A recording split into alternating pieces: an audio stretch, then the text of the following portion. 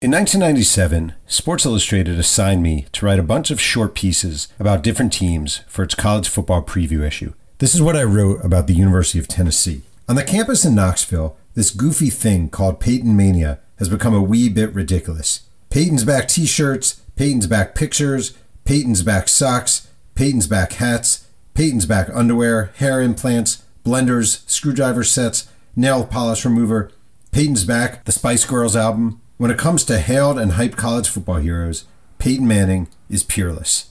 A couple of days later, I was watching SportsCenter when Stuart Scott basically read my lead as his intro, without crediting me and without crediting the magazine. And the reason I knew I'd been robbed is because most of my lead was a joke. There certainly were no Peyton Manning hair implants or Peyton Manning screwdriver sets. But one of Scott's writers clearly didn't get it. And as I watched the show, I actually wasn't pissed. I didn't even feel taken advantage of. Nope. Sitting there at age 25, having my words lifted for SportsCenter, I thought, wow, I've made it. My name is Jeff Pearlman. I'm the New York Times bestselling author of 9 books and the host of Two Writers Sing and Yang, the podcast where one writer, me, talks writing with another writer every single week.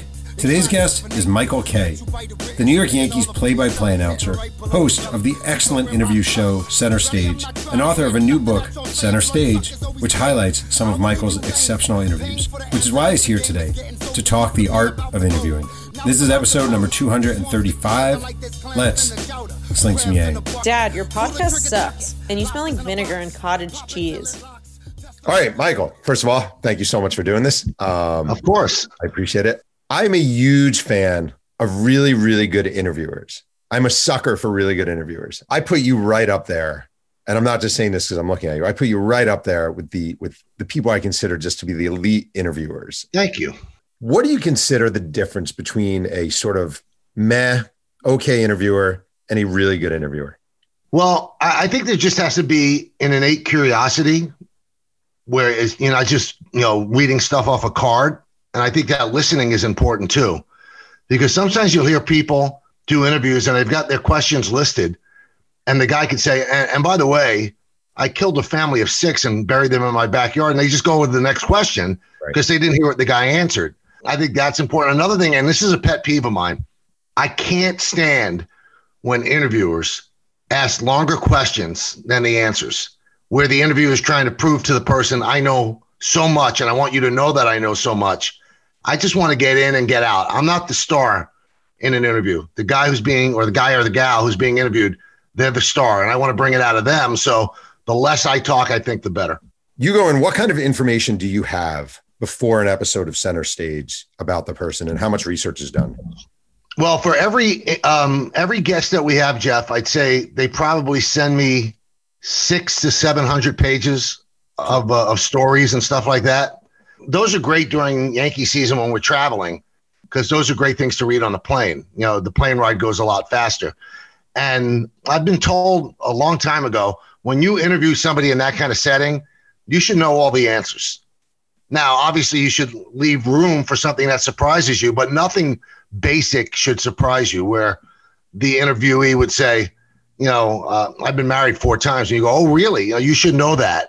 And just build off of all these things, So when we do CenterStage, like, we have 8 segments, and we'll write down like a skeleton script, but I go off of that. It's there in case I need it. But those questions are there just so it's formatted and we have the things to roll in. But I try to over prepare for every interview. Wait, so I would think a bad show would be if you stick to your script. No? Oh yeah. If I stick to my script, either the person was bad or I was bad.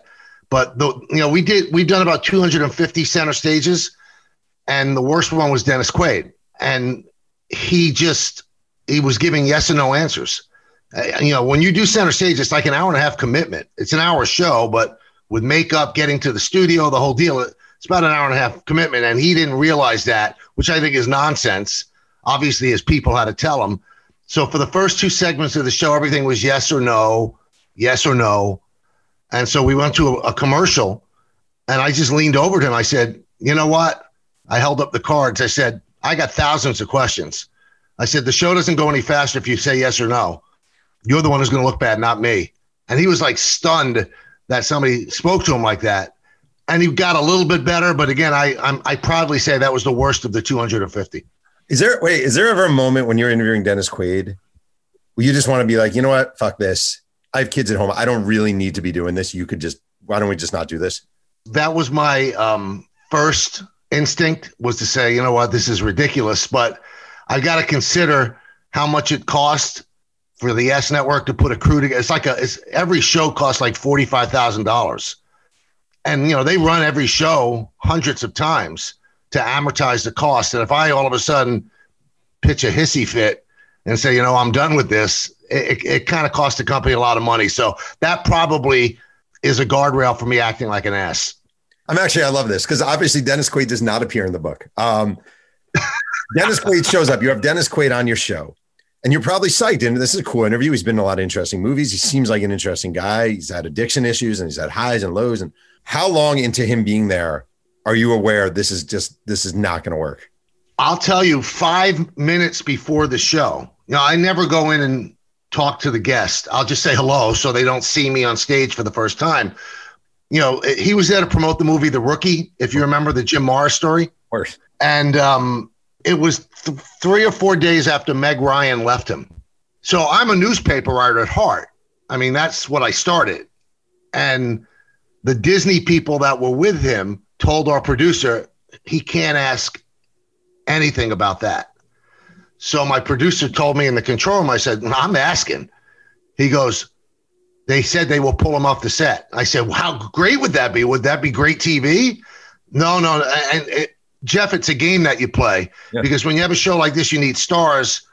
And in order to get stars, you have to have their publicist on your side. And if you burn somebody like that, you're in trouble. You'll never get that publicist to bring you anybody. They won't trust you. And they'll tell their other people, they're all small circle. And I was so angry. But I knew right then it was going to be lousy because I don't want an interview with any kind of restrictions. And they gave me a restriction that I thought, wow, let's talk about the fact that, Russell Crowe just stole your wife, and they wouldn't let me do it. I'm with you as a journalist. I'm going right for it. Is it a fair ask for his publicist to say, look, this guy's going through a really tough time, blah, blah, blah. Could you not ask about his divorce? If they did it like that, it's a fair ask. But laying down the law and say, if you say this, he's coming off the stage, that rubbed me the wrong way. But most of the guests that we have there are there to plug something. I get that. Mm-hmm. But the whole show is about the arc of their life. And if you're going to leave out that your wife just left you for Russell Crowe, you're kind of leaving out a very important arc. So that bothered me. I said it's kind of an incomplete show. And that show didn't run that often because the thing that saved it, Jeff, was like for the final 2 segments, Jim Morris was there.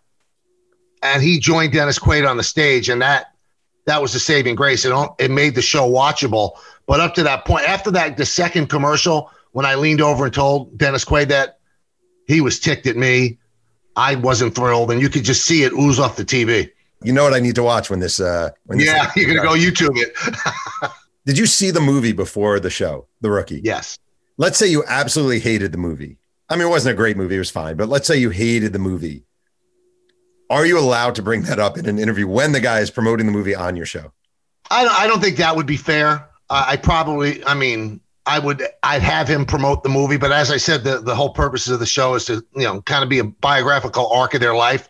I'd let him pump the movie. There are things that, we've had on that people were pumping that I loved, and you could just sense the way I'm talking about it. And then things that I don't like, and I'm just kind of lukewarm about it. But I'm not going to say, by the way, that movie really bit. That would kind of be tough. Wait, so when I was a kid, my dad always used to say, someone's an asshole to you. And he'd say, well, you never know what they're going through, right? You never know what their day was like. You never know what life is like at home. Could we theoretically chalk up Dennis Quaid's assholeness on your show to the fact that his life was crumbling apart and give him a pass? I guess you can, but I never ask anybody for anything that I don't ask of myself. And I don't want to sound all self-righteous, but I remember I was in the hospital, and my mom was in the hospital, and we were around her bed, and she passed away. And I was walking out of the hospital, and there was a whole family that didn't know that I just lost my mom, and they were big Yankee fans. and they're all over me and taking pictures. And why should I impart my sadness on them? I think there's ways to compartmentalize. I hate when people say, well, I was acting like that because I had a bad day. Well, you didn't have a bad day because of that person. So I didn't want that person's interaction with me to forever be bad because my heart was broken. So again, yeah, I guess you could give him a pass, but if I could deal with the death of my mom and still be nice to people, if it was that tough a thing, Jeff, I guess he shouldn't have done the interview. I always tell young journalists, if you gave me the choice, if all the world was even, and I could interview Mike Trout for an hour, or the construction worker down the street, or the dentist who pulled my molars, or blah, blah, blah, I'm not picking Mike Trout. I'm going with the construction worker. I'm going with the dentist. Would your interviews be more interesting if it was just, this week we have the construction worker, John. This week we have the so-and-so, as opposed to people who are constrained by the boundaries of sports? It would be different. I don't know if it would get the same audience, but it's funny you mentioned that because I've always had a dream show in my head where my working title, and I've never been able to do it, and I probably won't, what's your deal? I want to go up to the person who's lying on the floor in Penn Station. How did you get here? How did it happen that you got here? When I was a little kid and my family would be driving around and we'd look up at a big building, an apartment building, I'd look up and go, what's going on the 18th floor? I mean, what are those people doing? How'd they get there? What's their life about? And, you asked earlier about what makes a good interview. I just have an innate curiosity about things. That's why I was probably a good date, because I never talked about myself. I just was interviewing I wanted to know about the person. I mean, I'm meeting a new person in life, and sometimes you find out really interesting things. So I think that show, I'm probably getting too old to do it, would probably be a great show. What's your deal? Wait, do you get this? I get this from my wife all the time. We'll have someone coming over and she'll say, don't interview him. Like, don't make an interview. Like, don't make an interview. You interview people too much. Do you get that at all or no? I get from my wife, try to act interested, because I know it runs contrary to what I just said. Like, I'm not like a people person, except for my friends and stuff like that. And like, if somebody's coming into my house and my wife set it up, I'm probably bored out of my mind and don't even want to deal with it. So she just says, try to be a human being. So that's my instructions. Wait, the worst is this. I got this yesterday. Someone I work with is or someone I know is like, I have a friend, you would love him. He loves talking about sports. Would you guys be willing to have coffee? You know what my answer is to that all the time, Jeff? I'm good. I'm 60. I've got the friends I need. I'm starting to prune now. I don't want to add. So I should say no. That's a big no. Yes, say no. You don't need that. Yeah. You're writing books, doing podcasts. You don't have time for that. Yeah, fair enough. One of your interviews I found fascinating is you had Joe Montana on. And the reason I found it interesting is because through my life, I would say Joe Montana is on the short list of be warned, he's kind of boring, or be warned, he's not really going to say that much. And actually, when I read the transcript of the interview, it's interesting. It's some of the shorter answers are Joe Montana's in the book of different guys. Right. I'm sure you knew that too. He's not a great talker. He's not super elaborative. When you have someone like that, when you're going in and you're interviewing someone and you know they're not super elaborative, are there tricks to sort of pry him open? Well, even if it's somebody who's, voluminous in the way they talk, or Joe Montana, what I try to do, and if you watch all the center stages, the first segment is not as good as the last five, because it's kind of a feeling out thing. So what I try to make it do is become a conversation, because when people are in an inquisition, they lock up. They feel like they're being, pressed against the wall. And I never want the interview to be that. So it just becomes so much better when they're just talking and they forget the 3 cameras and, the 150 people in the audience. They just talk. And the greatest compliment that I get, and I've gotten it from some guests, is that's the best interview I've ever done. I didn't even realize I was being interviewed. And the guy, strangely, Snoop Dogg said that. He said, for shizzle, this is the best interview I've ever done. You got me to say things I never thought I would say. And that's like the height of a compliment, because these guys are like professional interviewees. They get interviewed all the time. And if you could break through and just have them feel like they're sitting down and having dinner with you, I think you get more out of them. All right, but easier said than done. You do have cameras all around. You have an audience in front of you. They know what they're going to say is on TV. How do you actually get people to relax? I don't know. I've been told that I have that way about me where people just feel comfortable after a while. They don't feel like I'm Mike Wallace, which isn't a bad thing to be, but that I'm not grilling them. And also, this isn't a gotcha show. We're not trying to get a snippet that we could get hits on social media. This is about let them tell their life story. And after, I don't know why, it seems like most of the guests just after a while, they feel really, really comfortable. And, Paul Simon, after he was on, that was like one of the ones where I was like in awe. You're sitting like 2 feet from Paul Simon. He's strumming a guitar.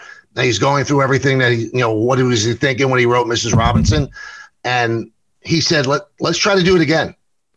I said, what? He goes, yeah, I'd like to do it again. I said, you mean do it over? He goes, no, let's do another one. He says, just have them call me. I'd love to do it again. So that's kind of neat. Someone sits down and you don't know them. They don't know you. You barely introduce yourself before the show. As a print journalist, I always say, like, you got to throw some softballs early on. Like, I would never start with, obviously, why'd you kill your wife? It's right. Oh, you're from Gary? I know a friend of mine's from Gary also. Like, but you can't do that on TV in the same way.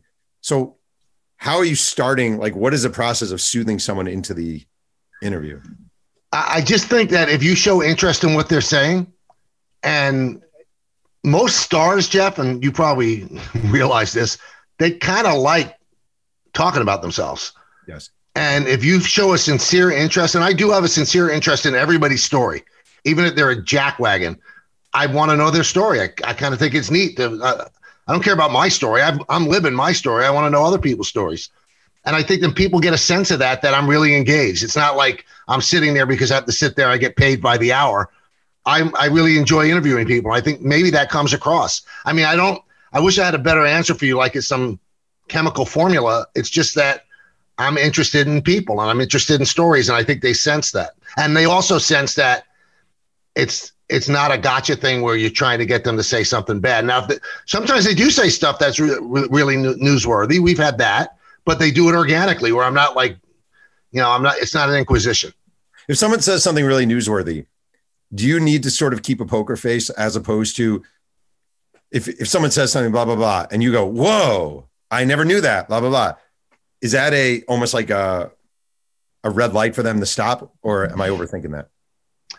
I don't like, sit up. I'll kind of lean forward. I mean, that my body language is telling me, oh, give me more. And I do that sometimes too, when I see people start to cry.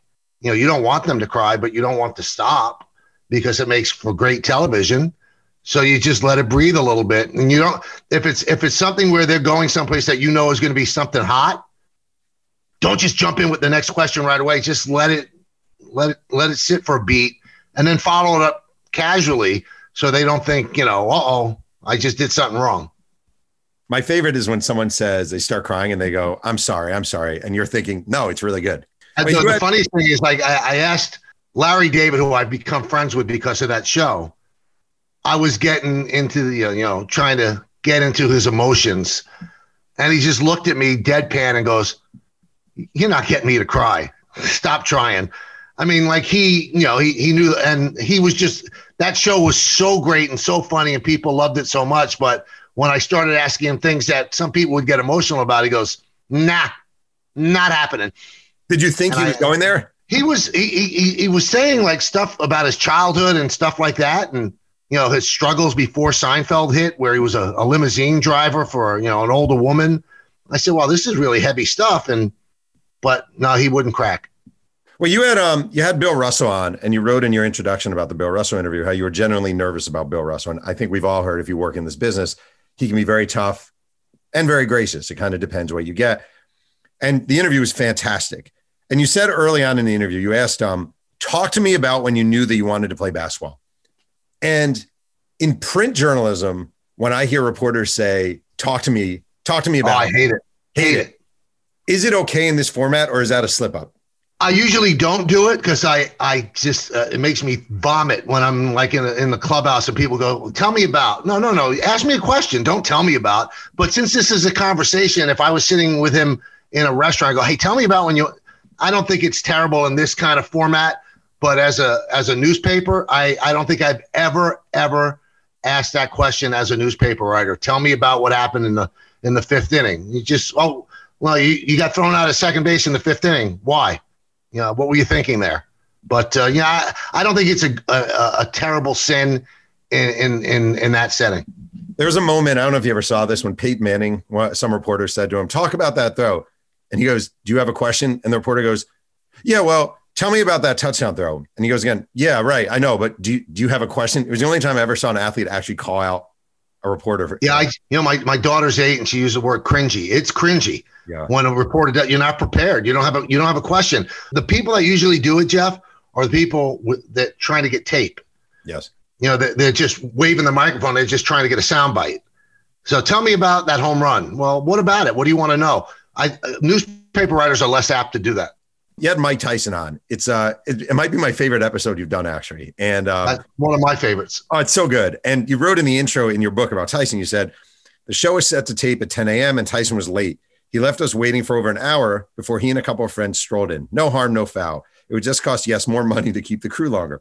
But after the world famous fighter got there, he and his buddies disappeared into a dressing room. I was waiting down the hall and soon knocked over by the incredibly strong odor down the room. I naively shouted, what is that stink? Geez, it smells like skunk. It's brutal. One of our production assistants raced down to where I was standing and put her finger to her mouth to shush me.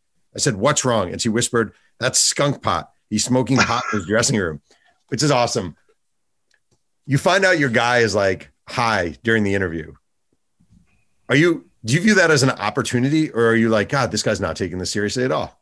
I didn't get the sense that he wasn't taking it seriously. And I don't look at it as an opportunity, but I think it opened him up a little bit.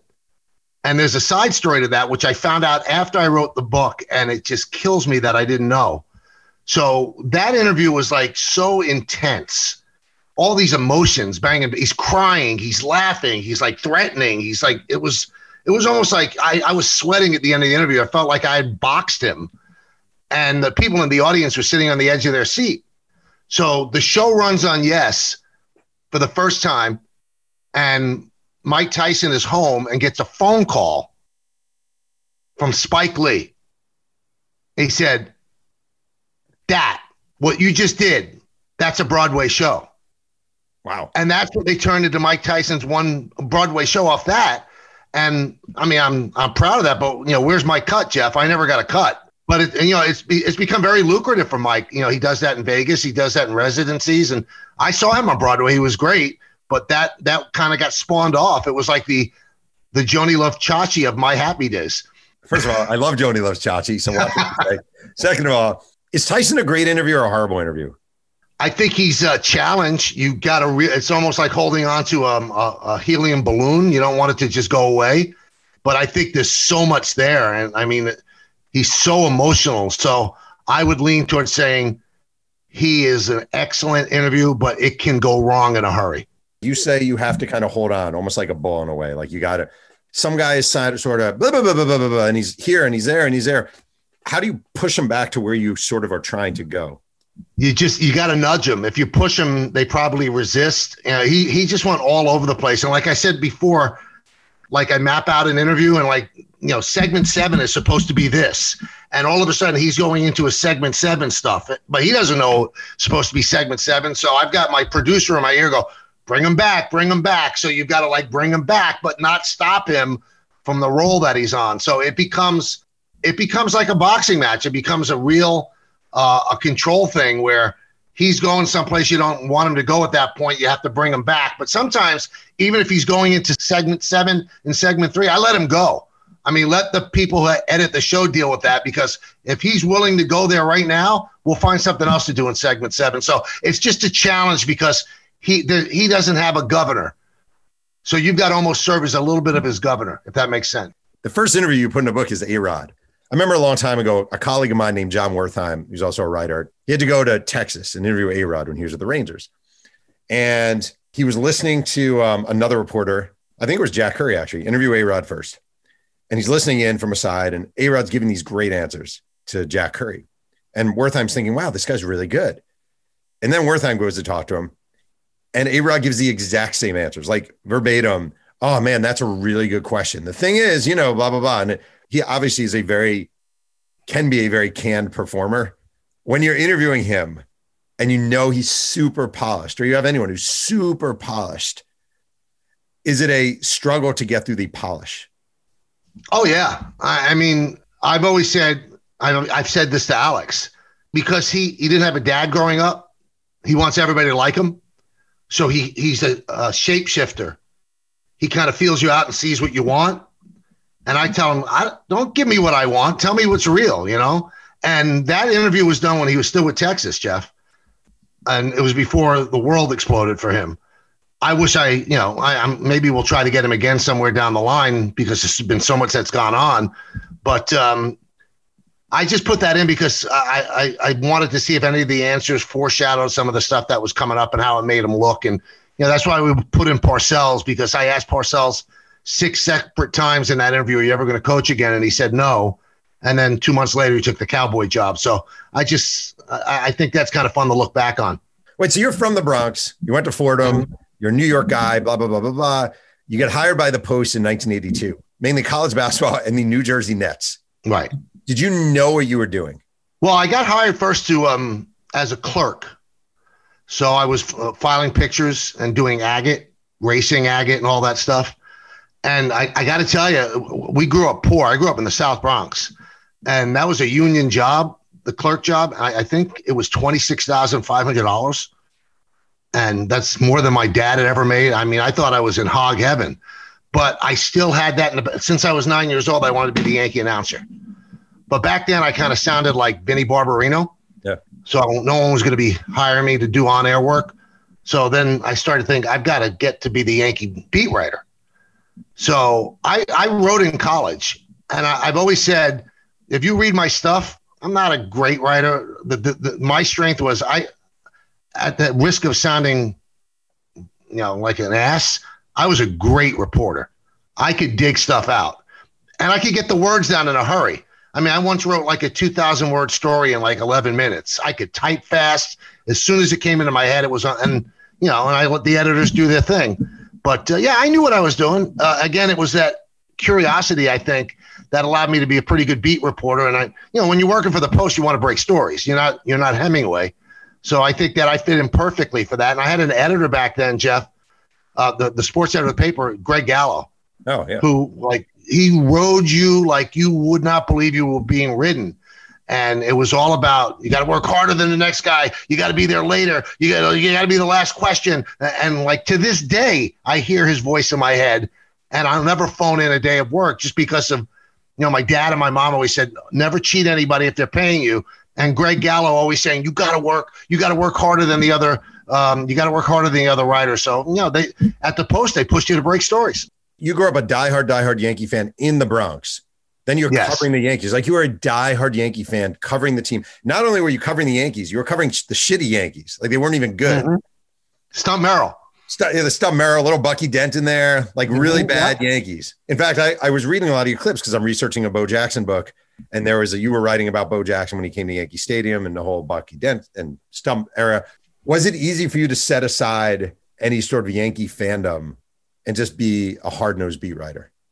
Yeah, it was easy. And I'm going to tell you why. And whenever I tell the story on the radio show, Don LaGreca thinks I'm out of my mind. I was such a big Yankee fan. So I started to root for them when I was 9. So that was Horace Clark, Jerry Kenney, Celerino Sanchez, Ron Bloomberg, Gene Mike. I mean, that was the team. Ron Woods, Roy White, and Bobby Mercer. And then Thurman came around.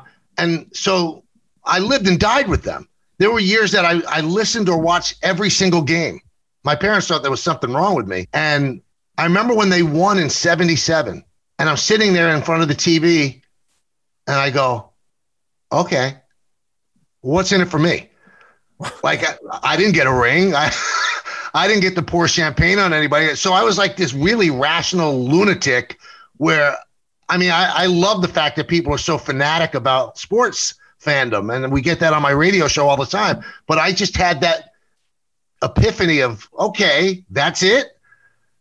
So it was like pulling the Band-Aid off. And so when I became a writer, I was just a journalist at that point. No, it's like the may you be damned to get what you wish for. Like, you got it. Yay, we won. Yeah, I was happy, but I wasn't as happy as I thought I'd be. When you're covering really, really shitty baseball teams, as you were, and Stump Merrill, for people who don't know, not the best manager in the history of Major League Baseball, but a nice guy. And also given a bad team. Ever been a very bad team. And a long-time minor league manager who actually had a good run in the minor. So you're right. Yes. When you're covering really shitty baseball teams day after day, is it more fun or is it more awful? I think for a tabloid reporter, bad teams are probably better, Jeff. I think more stories come out of bad teams. People complain. People are unhappy. If you're not playing on a bad team, you call a writer over and go, can you believe I'm not? I mean, you get better stories. It's the worst team to cover is the 81 and 81 team. That's like covering gray. Right. But if a team is god-awful or a championship team, those are the two things you want. February 24th, 1989. A simmering Dallas Green issued a stern warning to Rickey Henderson yesterday as he dealt with the absence of his superstar left fielder for the second straight day. Quote, I firmly believe that one man that does not win a pennant in today's baseball, Green said. If I truly believe that, then Rickey Henderson is not going to run the Yankees in 1989. Dallas Green is. Translation, if Henderson continues to buck authority, Green will make life miserable for him. First of all, that's freaking great. That's really good. A friend of mine, Howard Bryan, is actually writing a Rickey Henderson bio that comes out next year, which I'm very excited for. What was it like covering Rickey Henderson? It was weird because he kind of spoke his own language. He's a different dude. Usually you could tap into what a guy's about, what a guy's thinking, and maybe go along those lines and you just never knew where Rickey was on a day-to-day basis, not physically, but mentally and like esoterically. He was strange. And he's a Hall of Famer, Jeff. And I actually believe he's one of the most underrated players that ever played because he was just on another level of athlete. I mean, he had a body that it didn't even seem like he worked on. He could do anything. He could have hit 50 home runs if he chose to do that. And instead, he became a base stealer. He was amazing, and he was fun to cover. Before we continue with Two Writers Slinging Yang, a quick word from our sponsor. Hey, this is Jeff Perlman, and I'm here with my daughter, Casey, and she's leaving for college soon. Are you crying? No. Are you crying? Are you crying? Are you crying? There's no crying. There's no crying in Royal Retros ads. Why don't you give him a little break, Casey? Oh, you zip it, Mom. Mrs. Schuster was my kindergarten teacher, and she called me Cassie by accident. And that was when my parents drove all the way from Tamo Road for the class play. And did I cry? No. Yeah, no. And do you know why? No. Because there's no crying in a Royal Retros ad. There's no crying in a Royal Retros ad. No crying. Another story that I just love this. January 23rd, 1991. The Yankees unveiled more than $26 million of flesh. All right, Michael K., here's a trivia question for you. When they introduced their 4 free agent pitchers yesterday at Shea Stadium, blank, blank, blank, and blank, all braved freezing cold to meet New York's media. Who were the 4 pitchers? Scott Sanderson? Yes. Dave LaPointe? No, I'm sorry. Steve Farr? Steve Farr. I can't remember the other 2. It would be the Mike Witt and Tim Leary were the 4 Yankee pitchers brought in. Different world. How was it a different world? They were picking at the edges of the buffet rather than go for the filet mignon and the Chateaubriand. And you think of the Yankees get whatever they want. But back then they didn't. They had to pick and choose. And Gene Michael very slowly started to bring in guys that might not have been that highly thought of in terms of like talent, but he knew that they were good clubhouse people like Spike Owen and Mike Gallego and a Steve Farr, guys that were gamers. And he picked and chose, and he felt that he and Showalter felt if they got the right people in, then they could take the next step and get the star people. And the first star person they really got was Jimmy Key, and that was only because they struck out on Greg Maddux. But it was a slow process where they could not shop at Neiman Marcus. They were kind of shopping at Kohl's. I kind of like Kohl's. Probably better bang for your buck. Yeah, exactly. Yeah. You mentioned earlier that you, when the Yankees win the World Series in 77 or 78, whichever, 77, you're like, oh, what's in it for me? And all these years later, you call Yankee games. You host a radio show where you talk about the Yankees a lot. You live in a sports world. I say this with total respect. How are you not sick of it? Because I love baseball so much. And I also realize, how fortunate I am. How many people probably want to be the Yankee announcer? And every game is different. So it's not like it all runs together. Every single game you could see. This year I saw 3 triple plays. I'd never seen a triple play before. I never called a triple play. So that's kind of neat. So I always find the wonder in baseball. So I don't ever get bored of it. Sometimes though, I wonder, is am I doing enough with my life that matters? You know, after the last election cycle, I was so into everything, read all these books. And I feel like there's something else there that I could do that might be of more import. And then you have people tell you, you know what you do is important because it takes us away from that stuff that makes people miserable. You know, for 3 hours a day, it's our respite. So I look at it that way and go, well, maybe I am doing something. It's not like solving cancer, but maybe I'm helping some people every now and then. I had the singer Richard Marx on this show a few weeks ago, and he was saying over the last X number of years, especially when Trump was president, he just found it hard to write songs. Like he just wasn't feeling the same. It was basically, what am I doing? Like, what am I doing here? I'm writing a song about love and, you know, blah, blah, blah. Meanwhile, the country's burning. Is that similar to the thoughts you would say you sort of occasionally? We did our show every day when the world shut down with the pandemic. And I'm sitting there going, what? I mean, how could we even joke? Because our show is light. It's about sports and we joke around. It's kind of a guy show, you know, and what are we doing? You know, people are literally dying. What are we doing? And it brings me back to, you know, when I was on the radio doing games with John Sterling at 9/11. And after the week off, we went back and we started broadcasting games. So the first series the Yankees had was against the White Sox in Chicago. And I couldn't bring myself to do it. I couldn't get excited. You know, my home run call is, you know, see ya, you know, get excited and all that. Couldn't do it. I couldn't bring myself to do it. I felt I was dishonoring people that lost their lives and families that had lost loved ones. So we were on the road for about a week and I was just like sleepwalking through the games. Why am I doing this? Why are we doing this? It's disrespectful. And this is before email and stuff like that really hit. And there's a bunch of letters at Yankee Stadium for me. And I opened them, you know, before a game and people are going, what are you doing? You're the person that makes us get away from this. If you act different, then we know the world is different. And so that kind of gets me through stuff like that. But, you know, last year I sit here, I do the show right where I'm doing it right now because they've still closed our studio. Wow. And I got the TV on over there. I'm watching, you know, the insurrection. And I try to talk about sports, you know. So it's hard, but you know that's your job. And maybe it does give people a little bit of a distraction. But I don't know if that many people were even listening that day. And I really don't care because I wasn't engaged. I was watching the world change on my TV screen. Do you feel comfortable drifting into, you get the stick to sports, man. I'm not listening to you to hear you talk about blah, blah, blah, blah, blah. Is your reaction like, actually, I understand that and that's fair? Or are you like, fuck you, I kind of want to talk about this a little bit today? Well, I don't talk about, like, I wouldn't talk about the election.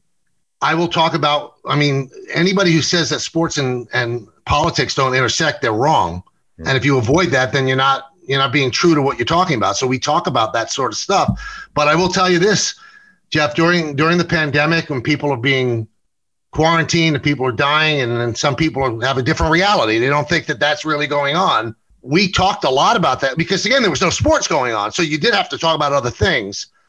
And I know, I mean, I've got the numbers. We lost listeners because I'm sorry, the way the world is right now, it's completely polarized. And if you take one side, then the other side just leaves. Because that's why people watch MSNBC and people watch Fox, because they don't want the news. They want the news that they want.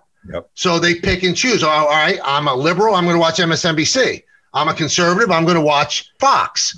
So we did lose listeners and we lost ratings, and I'm fine with it. You know, I'll live. I'm sure my bosses didn't like it. And we continually got, don't be political, don't take sides. And I understand it. I really do understand it because people tune in to us to laugh and talk about sports. But sometimes the intersection can't be avoided. And I'm not going to avoid it just because I'm afraid that will lose ratings. But all these years later, I used to look down my nose when Michael Jordan said Republicans buy sneakers. I know what he meant.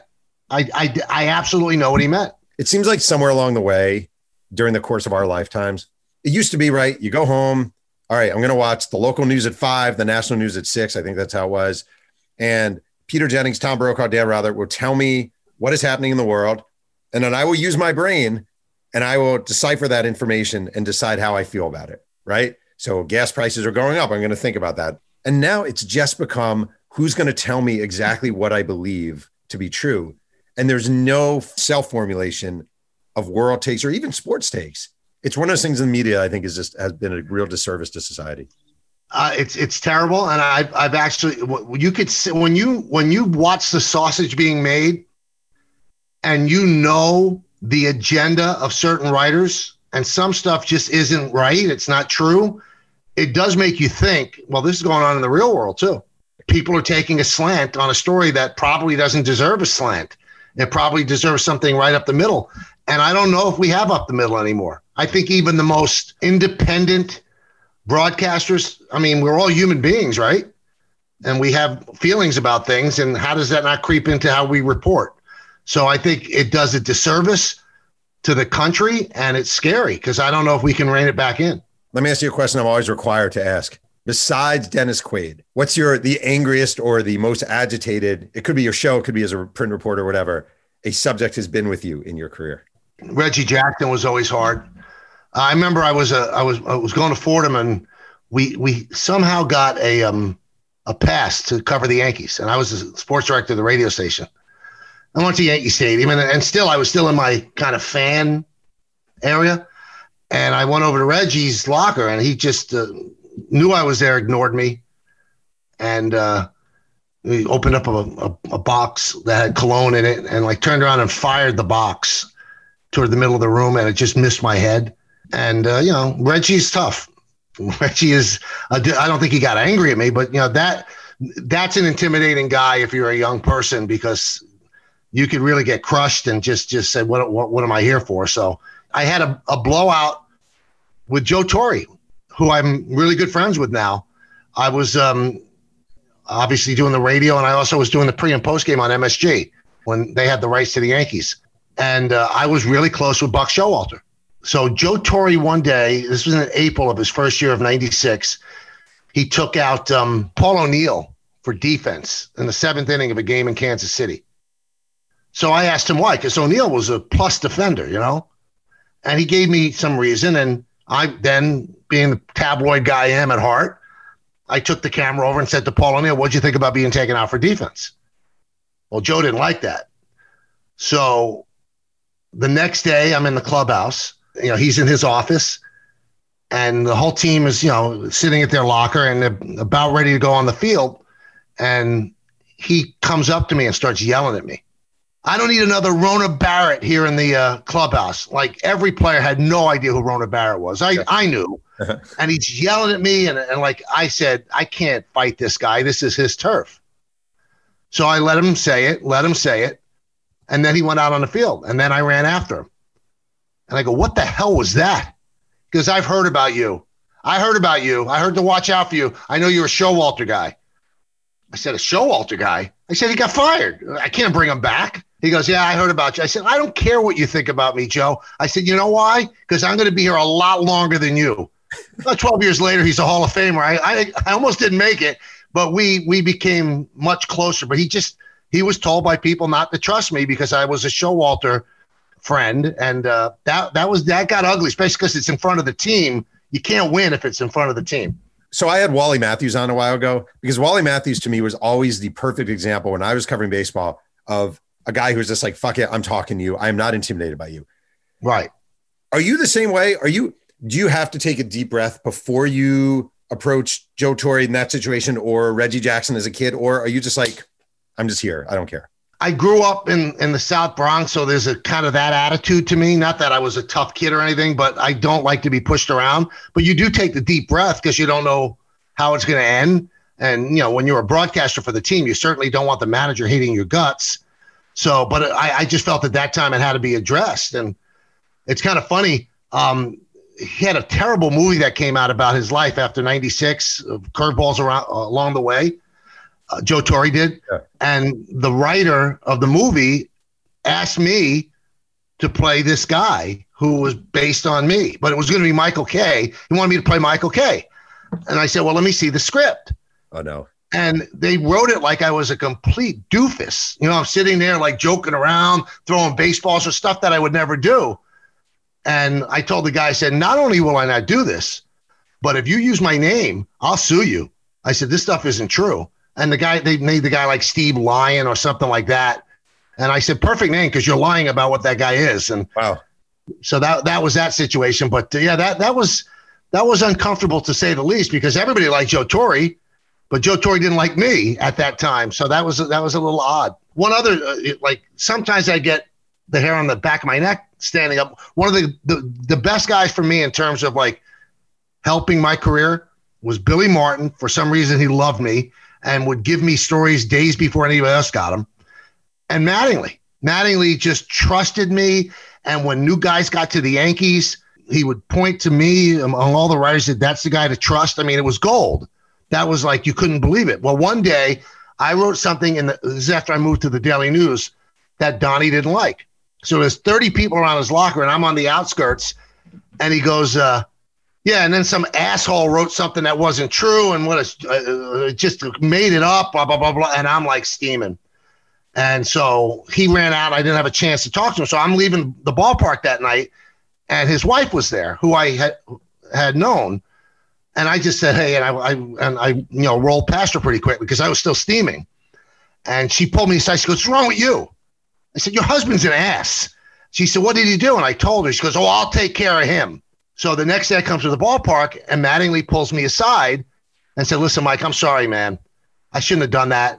I went over the top. I'd like to apologize. So that wasn't good enough for me, Jeff. So I said, well, that's really nice of you, Donnie, but you kind of embarrassed me in front of 30 people. Why don't you, apologize in front of those same 30 people? So he looked at me for a second. He said, don't push it, Mike. And he turned away and walked down the dugout. So, I mean, we had a great relationship, but it's just, sometimes I do push that little extra bit. Wait, I want to ask you one more thing. You mentioned Reggie Jackson. What you hear a lot through the years with guys like Reggie Jackson or Barry Bonds or whoever is, well, you got to understand he's under a lot of pressure, or you got to understand blah, blah, blah. I don't buy that even remotely. I don't think there's ever an excuse to treating people like shit, no matter who you are or what you stand for. And I feel like too often and I'm not saying you and I'm just saying this is the media, we tiptoe around these guys and allow them to treat us that way. And it drives me crazy. Well, yeah, another thing that rubs me the wrong way is people that like pander to the bullies. Yes. When you laugh at a terrible joke by Bobby Knight, he looks down at us if we do stuff like that. But everybody wants to ingratiate themselves. And I remember something that Dave LaPointe told me many, many years ago. He said, I got to tell you, Mike, you got to really work hard to be a jerk. He said, it's so much easier to be a good guy. He goes, because you got to go out of your way to be a jerk. He goes, and this is the way I look at it. He goes, if you treat everybody well, he goes, and you're an average pitcher, they're going to give you the benefit of the doubt. He goes, if you treat people like crap and you're an average pitcher, you know what? They're going to go after you. He goes, now, if you're great and you suck, doesn't matter whether you treat people good or bad, you're great or you suck. He said, but everybody's usually average. He goes, and just treating people the right way is the right way to go about life because they'll treat you the right way. You really do have to try to be a jerk. I think it takes a lot of energy. I mean, what's the old cliche? It takes so many more muscles to frown than it does to smile. I would much rather be known as Reggie Jackson. Man, he's a great guy. That guy is so nice. Than Reggie Jackson. He had a lot of home runs and he's in the Hall of Fame. Like, I would rather my legacy ultimately be, yeah, that guy was a really nice guy. And, it's funny. I've had great conversations with Reggie. It's just kind of the mood that he's in. And sometimes he's in a crappy mood. And I'm sure he's gone through a lot, but a lot of people have gone through a lot. And I've seen a lot of superstars that are unbelievable. Derek Jeter never treat people like that ever. I mean, he didn't give you a lot, but he was always cordial and kind and considerate. And I think that's the way you want to play. Well, listen, man, I'm a huge admirer of your work. The book is great. It's like it's really joyful. It's just really joyful. And you're just a freaking really, really, really great interviewer. And it shows. And I don't know. I don't mean to kiss your ass, but I really do appreciate you doing this. Thank you. The funny thing is, I started to think about doing that book when I had vocal cord surgery. I couldn't speak for 6 weeks. And one of the books I was reading was Howard Stern Comes Again. Oh, yeah. Where he took out snippets. He didn't run the whole interview, snippets of interviews that he did. And I started to think that could work with the CenterStage interviews. And we ran the whole things. I actually think you and Stern have very similar attributes as interviewers. I really do. I think he's one of the, in a way, underrated interviewers of all time because people. Oh, he's outstanding. He's so ridiculously good. And you know what, Jeff? Now that people trust him more and don't look at him like, it's dirty to do an interview with him, you see the caliber of guests that he gets. And he gets them to open up. And also they give him like 2-3 hours. That's a guy that I'm intimidated by? Like somebody asked me the other day, is there anybody that you have wow moments that, I've been in the same room at a charity and said, I can't even bring myself to go up to him. He was actually looking at you saying, I can't talk to Michael K. I'm too intimidated. And a lot of the stuff he says about like being uncomfortable. I mean, I'm kind of like that too. So I'm kind of looking at a more famous, successful version of myself. And I just can't bring myself to talk to him. Don't you think one of the myths of this all is like, all right, you see famous people or you see people in the spotlight, and the assumption is I can't talk to them because I'm kind of shy. And a lot of times those people are actually really shy and just have been thrust into this world and have to kind of fight it, but are not comfortable. When I tell people I'm shy, they laugh at me and they go, "Oh, you're shy. You talk for 4 hours on the radio." That's my job. And I'm not looking at the person that I'm talking to. It's like, it's an abstract thought that there's, tens of thousands of people listening. I never start conversations ever. I always have this great fear, Jeff, of being blown off. Yeah. I used to work with a guy named Bob Page at MSG. Mm-hmm. Like, I've never been a guy when I was single that I would go up in front of a velvet rope and go, "I'm Michael K." Because my biggest fear is, and Bob Page, I was once with him at the China Club, walked up to the rope and said, "I'm Bob Page of the MSG Network." And the guy goes, "Yeah." He goes, "You want me in there. Believe me, you want me in there. It'd be a mistake not to let me in." And I was like, I was cringing. I couldn't bring myself to ever do anything like that. So I guess I'm shy. Wait, I'll ask you a final question. Do you, so the guy, he wants to have coffee next week and talk sports. You want to come? I can get you in, loop you in if you want to come along, and we can all. I got to fly 3,000 miles and have coffee. Yeah. Which I've never had in my life with a person I don't know. It's a hard pass, Jeff. Oh man, I'm hurt. Well, listen, thank you so much for doing this. I really seriously. This is fun. Thank you.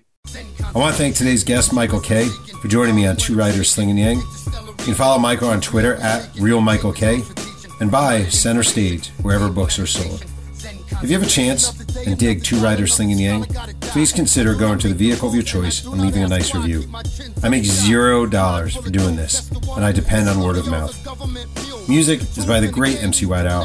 Thanks again for joining me, and remember, keep writing.